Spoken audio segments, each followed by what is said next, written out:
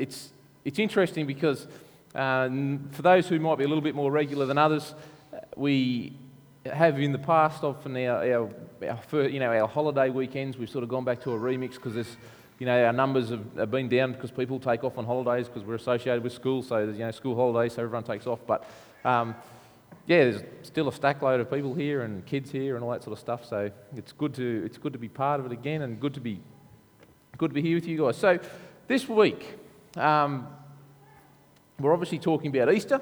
It's a pretty significant week in the annual calendar, particularly if you're a Christian. But before we get into that, I've got a few photos that I'm going to show of something that I'll include a few other people in this room, we did last year.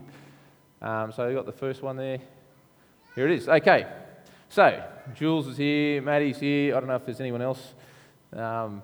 Last year, we've, as many of you would know, we went over to Cambodia. And as you can see those pictures up there, Jules, don't start crying just yet, like the memories flooding back, all that sort of stuff. But it was a pretty exciting time. And I'll put you on the spot here, Jules. Okay? I don't know, where'd Maddie go? She took off.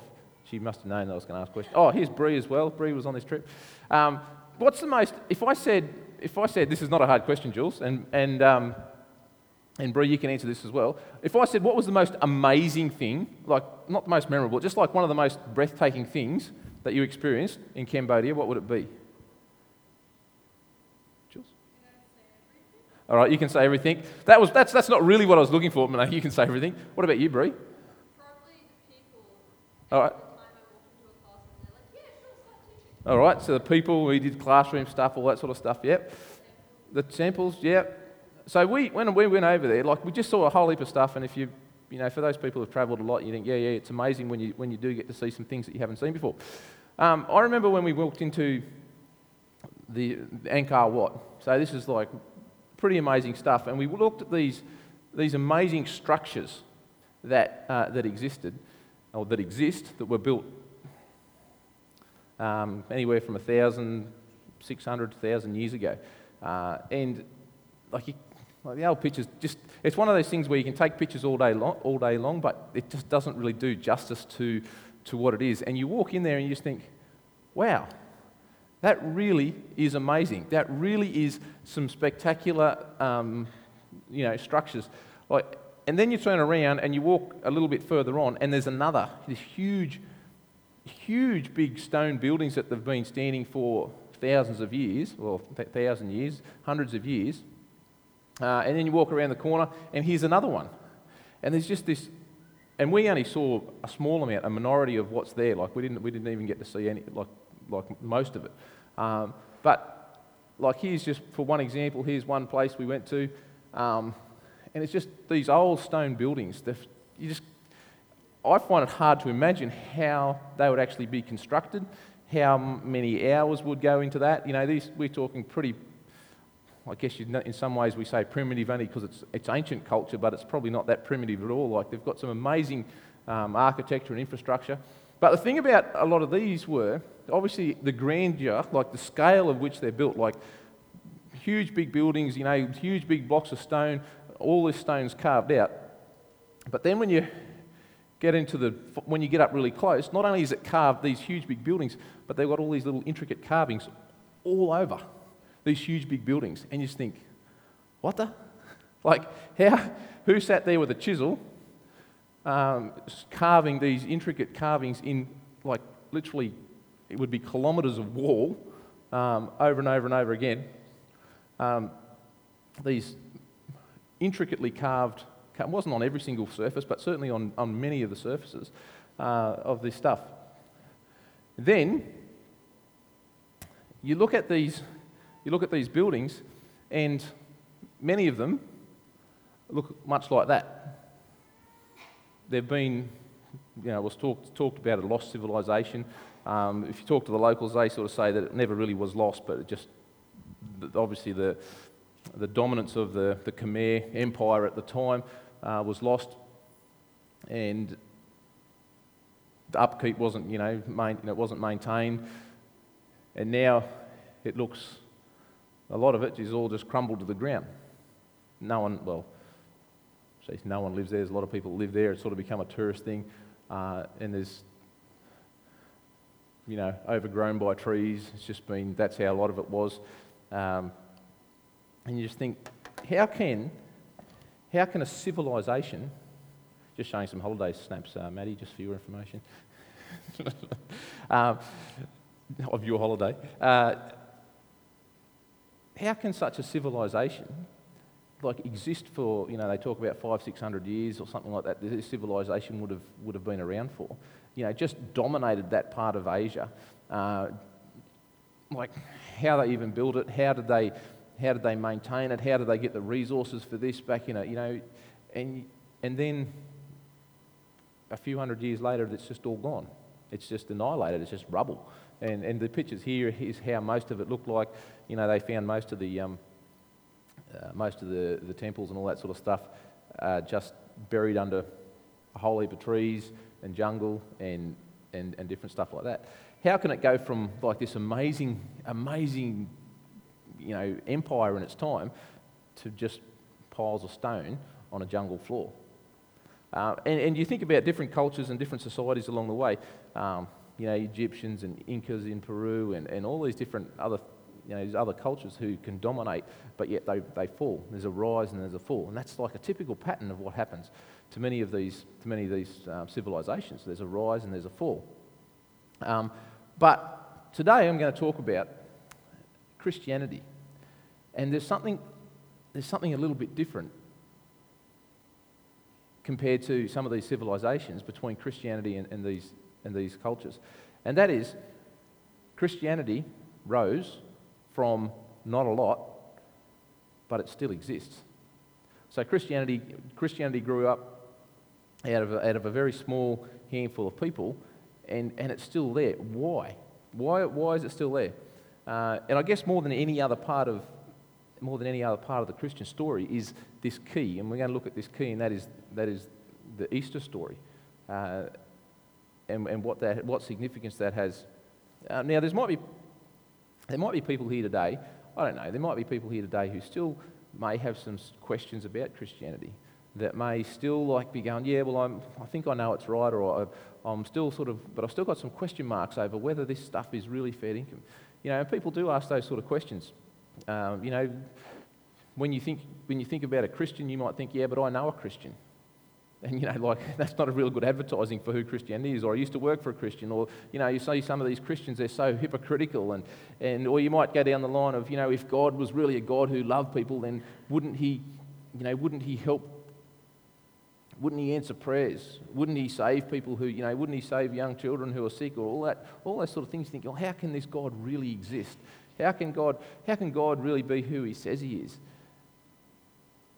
Because of the stuff that happens around us.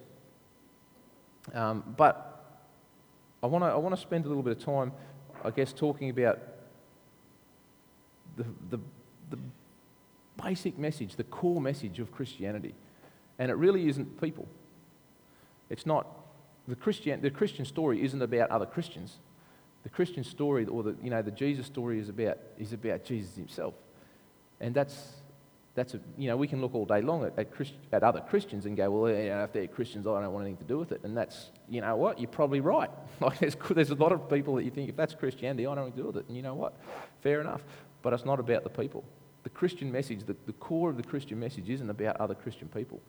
The core of the Christian message is indeed about the Easter story. We talk about these ancient mysteries of what we had up on the screen there, like these other cultures and these things, the rise and fall, and there's sort of typical patterns that happen. That there's different movements that have happened throughout time where there's people who have been oppressed, or there's people who have found themselves in a frustrating situation, and someone comes along who's a bit charismatic, or is bold, or whatever it might be, and they can sort of stand up and they can say, I have a dream, and everyone thinks, the story resonates with them, and they start having a bit of a following, and the following grows, and then there's a cause, and people really see the benefit of what's going on, and so they sort of jump on board and the movement grows and gets bigger and bigger, and change can take place, both good and bad, depends on the situation. But change can happen, and this can happen throughout culture and throughout time and throughout different societies. But the Christian story doesn't really fit that mold. There's something different. There's a twist to it. There's something that's significantly different about how that Christian story evolved and how it's carried out through time. And I guess, coming back to that, it's that Easter is that story. And unless you put Easter in the middle, and, even the word Easter doesn't, you open your Bible, you won't find the word Easter. But that story of the cross, the Easter story, unless you put that in the mix, even the Christian story doesn't make sense. Like it's like this X factor. It's this key. Today or this weekend, probably maybe a third of the world's population, we're talking billions of people, will at least stop and pause and think and remember, and many will celebrate this whole Christian stuff, this whole Christian experience, because of this one event. Yeah, it didn't happen. It's not exactly on this day, all that sort of stuff. Yeah, but it's one day that the world does recognise and does remember what's going on. When you go back in time, when you think about what happened after Jesus lived, for 250, 300 years, they didn't actually have a New Testament. So after Jesus lived, Jesus goes back to heaven, and the disciples and then all his followers, they all get together and they go out and share the message of Jesus Christ. But they never sort of sat in a church like Refresh here, and they never opened their Bible and went to the New Testament. Yeah, they had the Old Testament. They didn't call it the Old Testament at the time, but they had the Old Testament writings. But they didn't have all this news about Jesus. They didn't have the New Testament. They didn't have Matthew, Mark, Luke, and John. They didn't have all the letters that Paul wrote. Obviously, Paul was starting to write some of those to different individuals, but they didn't have them all together as we do. They didn't sit and learn and discover all the stories that we have at our fingertips. But what I'm saying is, it actually would have been really difficult for them to actually carry on the good news, to carry on this message. But yet, even through the adversity, I guess, or through the tougher times, these guys still pressed on and still grew, and the church just got bigger and bigger and bigger. While just after the time of Jesus, the Jews themselves, Jesus was a Jew, the Jews themselves didn't want the story to keep going, and so they tried to stamp it out. The Romans didn't want the story to keep expanding throughout through their culture and stuff, so they tried to stamp it out. No matter what happened, there was all these people who were trying to stamp out this Christianity, but it kept getting bigger and bigger and bigger, and it has lasted throughout time. So here we have this incredible story that created this amazing movement, and again with this key, and we're going to talk about this in a little bit, and we're going to read what happens here. But this key is this Easter message. And with this, if you keep this in mind as the key, the core, it doesn't matter, like I said before, it doesn't matter who other people are, other Christians or whatever your objection might be. If you keep this at core, it starts to make sense. It makes this story plausible. It starts to make this, a viable story, a real viable story. I guess another thing that Jesus went about when he preached, he didn't preach a story of liberation. Like he didn't come into the world, and he didn't start doing his ministry, and he didn't start sort of talking about rising out and taking up arms and liberating people. He actually just sort of went about his business. Like when people came to him, there's a story in the Bible when basically people were trying to sort of who do we answer to? Do we answer to Rome because we're an occupied Roman colony type thing, or occupied culture, or do we, or is it God? Who is it that we answer to? And Jesus turns around and says, give to Caesar what Caesar's, give to God what's God. In other words, he wasn't trying to plot one against another. When Pilate was the guy who Jesus stood before just before he was crucified.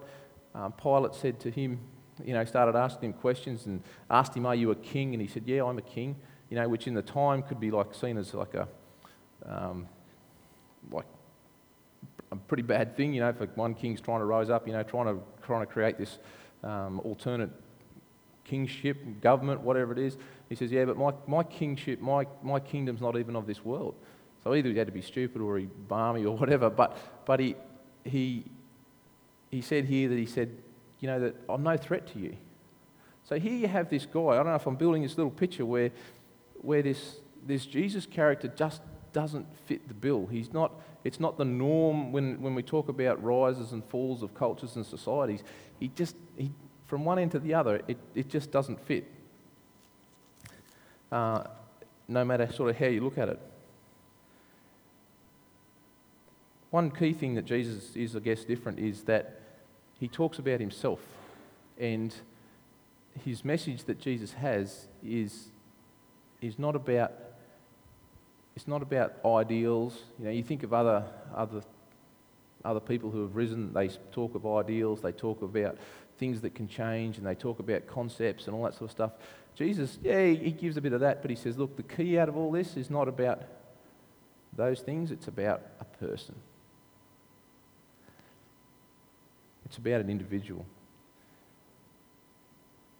And when Jesus died, when Jesus was killed for being who he was, or who he said he was, when he was killed by those, first, lined up by the Jews and then, nailed on the cross by the Romans, when he was killed, his whole message, his movement, everything died with him. When Jesus died on the cross, from the perspective of all the disciples, all his hope was gone. All their hope was gone. No one believed that he would come back to life. No one at the time thought that, oh yeah, no worries, we'll just hang around a bit longer and he'll come back. You think about that. You think about this for a minute. Do you think that, okay, like I said before, the whole Easter thing, it's not really on the same day as we celebrate it. I mean, Easter moves around anyway, all that sort of stuff. But you think about the Friday that Jesus was crucified, all his disciples are there, all his followers, there's the women there and all this sort of stuff. They're all there watching on, looking on. And they see this guy who has done some incredibly amazing things, who has done some miraculous things. He's met people, he's showed incredible amounts of love. He's changed lives in an amazing way. And now for his trouble, he's tortured to death. And these guys who are following a person have in their hearts have had this message that, well, maybe this is, they believed he was the Messiah, they believed he was from God, they believed that something special was going to happen. But right then, when Jesus died on the cross, so did their hopes. So did all their visions of what might have been or what could have been or how amazing is God. Like, you're thinking, where has that gone? And on the Friday when he died, you imagine, like today's Saturday, you imagine, okay, let's say he died yesterday. Today, what are you doing? Today is a day where you're just thinking, you're trying to process this whole thing, just thinking, you try and put yourself back there. Try and put yourself in their situation of how they would say, we've got history, we've got the end result, or many aspects of the end result. But you put yourself back in history and think, what would that have been like? What would that have been like when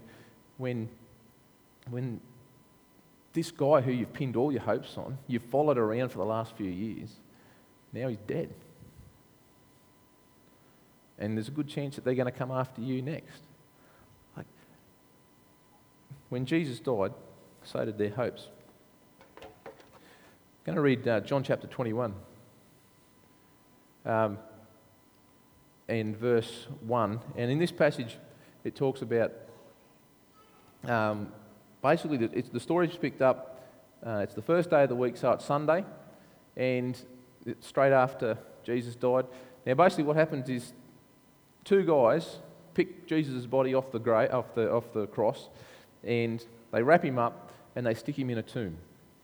Now, early Sunday morning, I'll read it, early on the first day of the week, while it was still dark, okay, so it's real early in the morning, Mary Magdalene went to the tomb and saw that the stone had been removed from the entrance.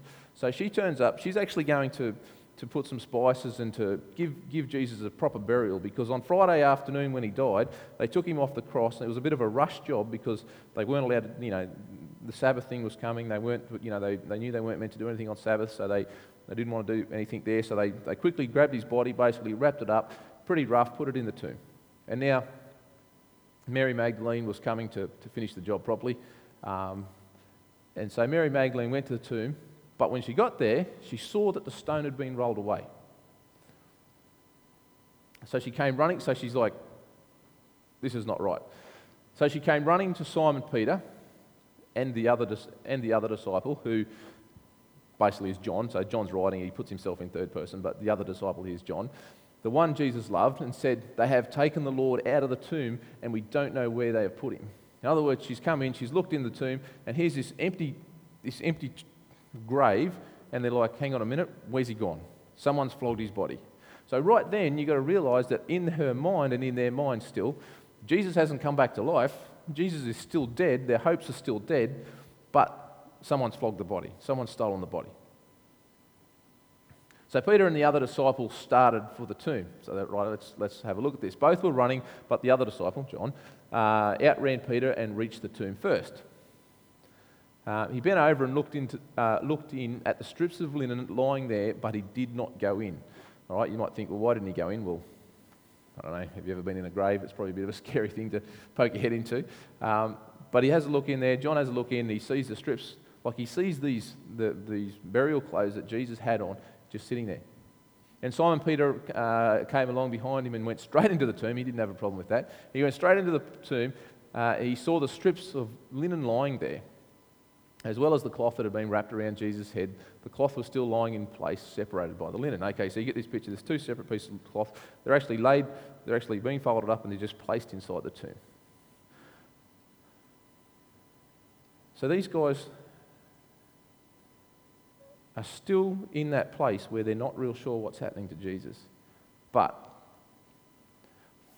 finally the other disciple who had reached the tomb first also went in, and he saw and he believed.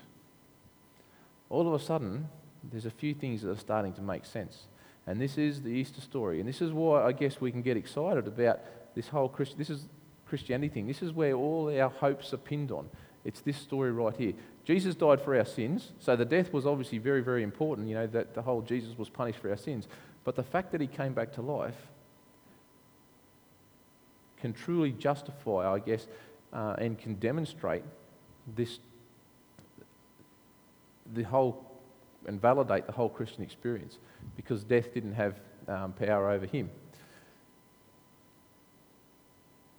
It says they still did not understand from Scripture that Jesus had to rise from the dead. So they were still a bit unsure about what happened, but they began to believe. They began to understand what was going on here a little bit. Now, many of you may know this, some of you may not, but there's a few little things that culturally that happen at this time that make this, I guess, in some ways a believable account of what really happened. Because of course we can write, the Bible. If you really are a skeptic, maybe there's no one here, but maybe there's some people here. But if you really are a skeptic about this whole story, if you really are unsure about its validity, you start to think about the logistics or about how this was written. And there's a few things about how this story is written that make this seem, I guess, in some ways believable. Number one, the first person to see the empty tomb was a woman. And in fact, if we go on a little bit, Mary's still at the tomb. The story is, and we'll read this in a minute, these two disciples, they sort of went, hang on, they've believed, they've gone, you know what, I think something's happened to Jesus. Not because his body wasn't there, his body's obviously missing, but the fact that his clothes, his burial clothes are still in the tomb says that, hang on, if someone's just flogged his body, wouldn't they have taken the clothes as well? But the clothes are still there, and then they've started to remember what Jesus had already told them, that he would come back to life. And so they've gone, I think I get it. I think we've got it.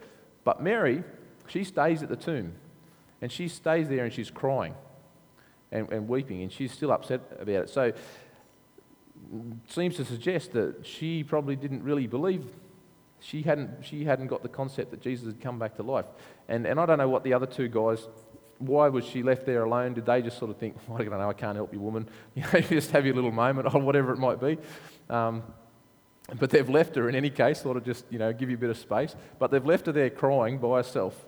And she's there crying. The other two go back to their homes.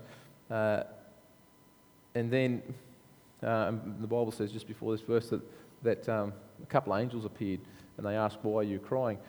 They ask her, woman, why are you crying? Who is it that you're looking for? And then she thinks that this guy's the gardener. She's thinking he was the gardener. She says, sir, if you have carried him away, all right, she's still in the zone where someone's flogged the body. Or if you've carried him away, tell me where you put him and I will get him. We've got to fix this up. So she hasn't believed, right? She hasn't got the concept that Jesus come back to life. And Jesus said to her, Mary. You think about that.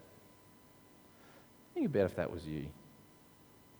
If you're sitting at this tomb, you're bawling your eyes out because you're really sad. Not only are you sad because a good friend has died, your hopes of the future have also died with that friend who's passed away. It was a cruel death. Like, this is traumatic stuff. Then you go to give a bit of respectful burial to this guy, and someone steals his body. Like, this is low. You're at the end. And then the gardener, it wasn't really the gardener, it was Jesus himself, just turns around and just says, Mary, or says your name. She turned towards him and cried out in Aramaic, Rabboni, which means teacher. She realised who it was. She realised that Jesus indeed had come back to life.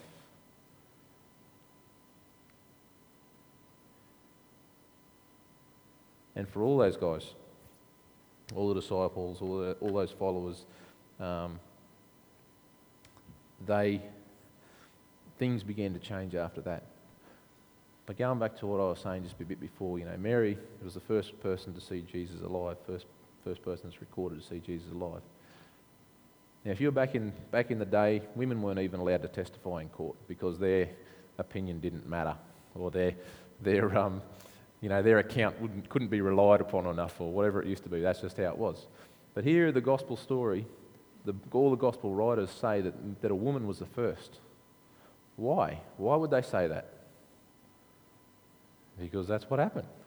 All right, they weren't trying to hide the fact. In fact, even if you go back before, the night before Jesus was arrested, all the disciples were with Jesus. And when Jesus was arrested, when Jesus actually was picked up and he was dragged in before the courts, all that sort of stuff, all the disciples who actually wrote this message, all the disciples scattered, and they basically wrote themselves into the story as being cowards. Now, if you were the writer of your own story, why would you do that? Because it's an honest account. You see, like, if this wasn't real, then if the whole story was made up, there's so many things. Just another little thing. Just after this, Mary runs back, tells Peter, tells the crew what's just happened. And then they get excited. But just after that, these guys are in a locked room. They're in a locked room because they're scared. They're still so scared that the Jews are going to come after them next. They're scared because they were associated. They've shown their faces. They were associated with these guys. And they're in a locked room, hiding, basically. And Jesus turns up. Jesus just turns up in the room, just does the whole whatever, come through the doorway, whatever, but he's just there. And when they indeed realise that he's alive, everything changes. Because they go from being scared, worried about their own lives, to realising that Jesus has the power over the grave, that Jesus actually came back to life, so that really nothing can touch them. And a few days later, a week or two later, these disciples are back on the street. and they're giving a message. Basically, the message was now they're just in the face of anyone who wanted to listen. They were in the face of the very people. They were actually talking to the very people who sentenced Jesus to death, who called for the death of Jesus. And they were in their face, and they were nose to nose, basically. They were telling them, here's the message we've got for you. You were the one that killed Jesus.